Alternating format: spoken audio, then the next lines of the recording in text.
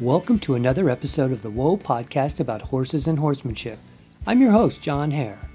For the last 100 episodes or so, I've tried to share my life with horses as we both, listener and host, learned along the way. I tried to exercise my creative side with movie reviews and editorials, and even tried to include a little music into the mix.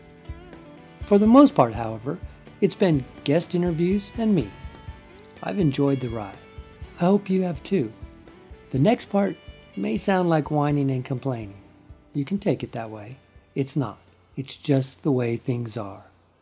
Producing a 40-minute show every week is hard work. This is a one-man show. I'm the chief cook and bottle washer. I book the guest, host the interview, edit, post, maintain the website, Twitter, and Facebook feeds. From conception to birth of an episode, I walk it down the aisle hand in hand. Booking guests and editing are the big-time drains. Not everyone knows what a podcast is, and folks are busy. Finding time for some guy who wants to sit down and chat about horses is a real challenge. I enjoy the editing, even though I don't think I'm very good at it. The website and social media are always fun. That's where I often get to interact with you guys. But I hear shows like Radiolab and 99% Invisible, great shows, by the way, please check them out, have expenses in the hundreds of thousands of dollars. Those shows raise that kind of money to pay for production and 5 or 6 people to help with things like booking guests, editing audio, maintaining the website, and posting this to social media. Me? I've raised bupkis. 0, nada, nothing. Told you it was going to sound like complaining. Hey, I'm just terrible at raising money. And that was never my goal. I started the podcast as a way to get to meet fellow horsemen and to learn more about horsemanship. I've done that. I've talked to some great and fascinating and interesting people, and I've learned a lot. And I've got to travel. It was on my own dime, but still. The guys who know about podcasts and relationship with audience advise the host, that's me, to be straight with you, the audience. So here's the deal. I may not be producing a weekly show for the next couple of months. I don't want you guys to abandon me, but I know many of you will. I've started a new project, and the show is going to be about that for a while. Listen, if I'm not making any coin off this deal after 3 years, it's time to change it up a bit anyway, right? That's what I'm doing.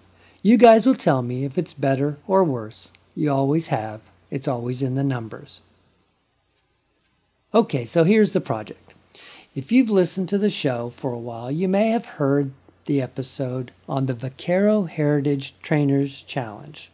I did a show before and after the event and even put together a video. The VHTC, as it's known, is a horse starting challenge. There's a herd of wild horses in the Tehachapi Mountains. Before I go on to tell you about the challenge itself, let me tell you about the horses. I may not have all the facts correct, but here's what I believe. There are some wild horses in the mountains of Tehachapi, a little more than an hour east of Bakersfield where I live. The horses are on private land. The entire herd is black. No paints, no sorrels, no palominos, no buckskins. There are many different stories as to how they got to roam free. Here's my favorite.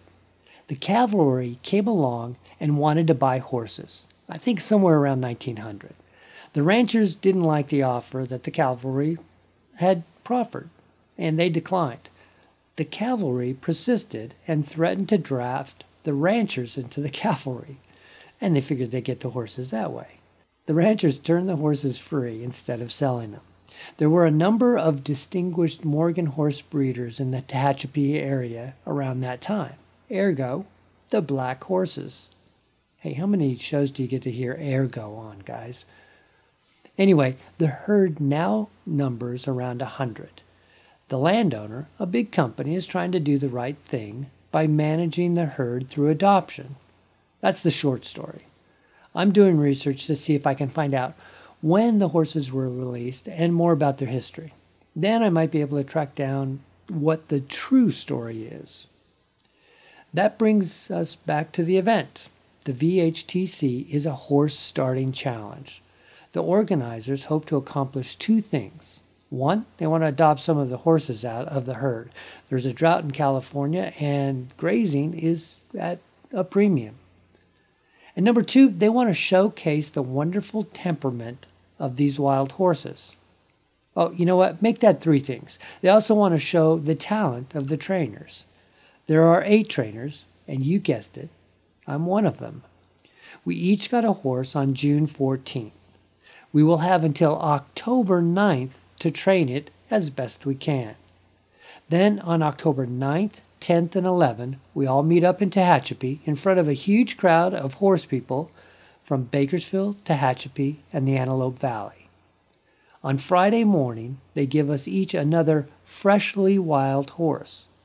Over the 3 days, we will demonstrate what we've taught the long horse, the one we got in June, and how we start the process with the short horse, the one we get that morning.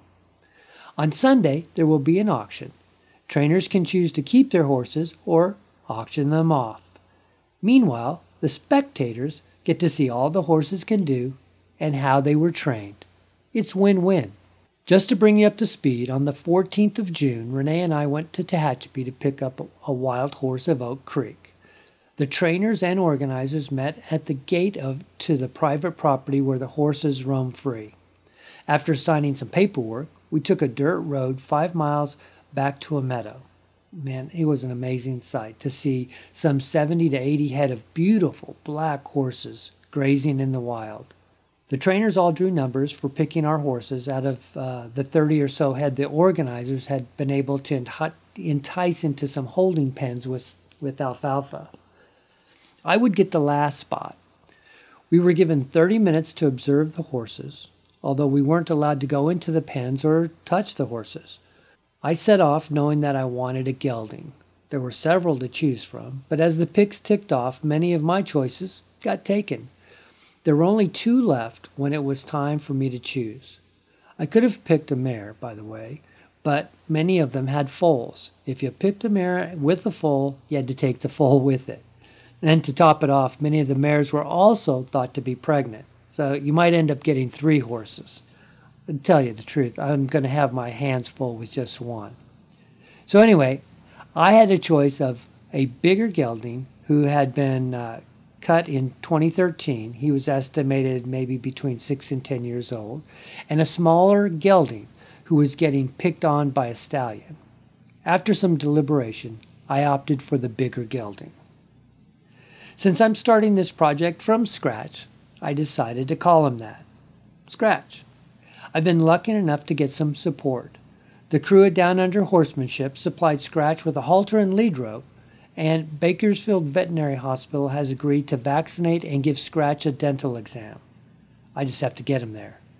Hey, it's another trailer ride. Oh boy. I've been working with Scratch for almost 3 weeks now. I'll give you a little update on our progress on the next show.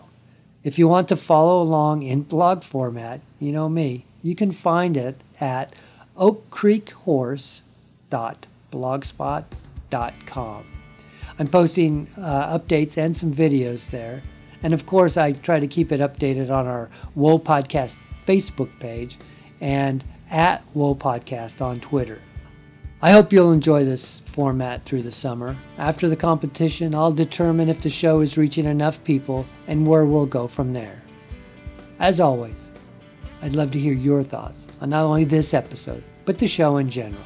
Do you enjoy listening? Do you prefer entertainment or information? Do you make it to the end of the show?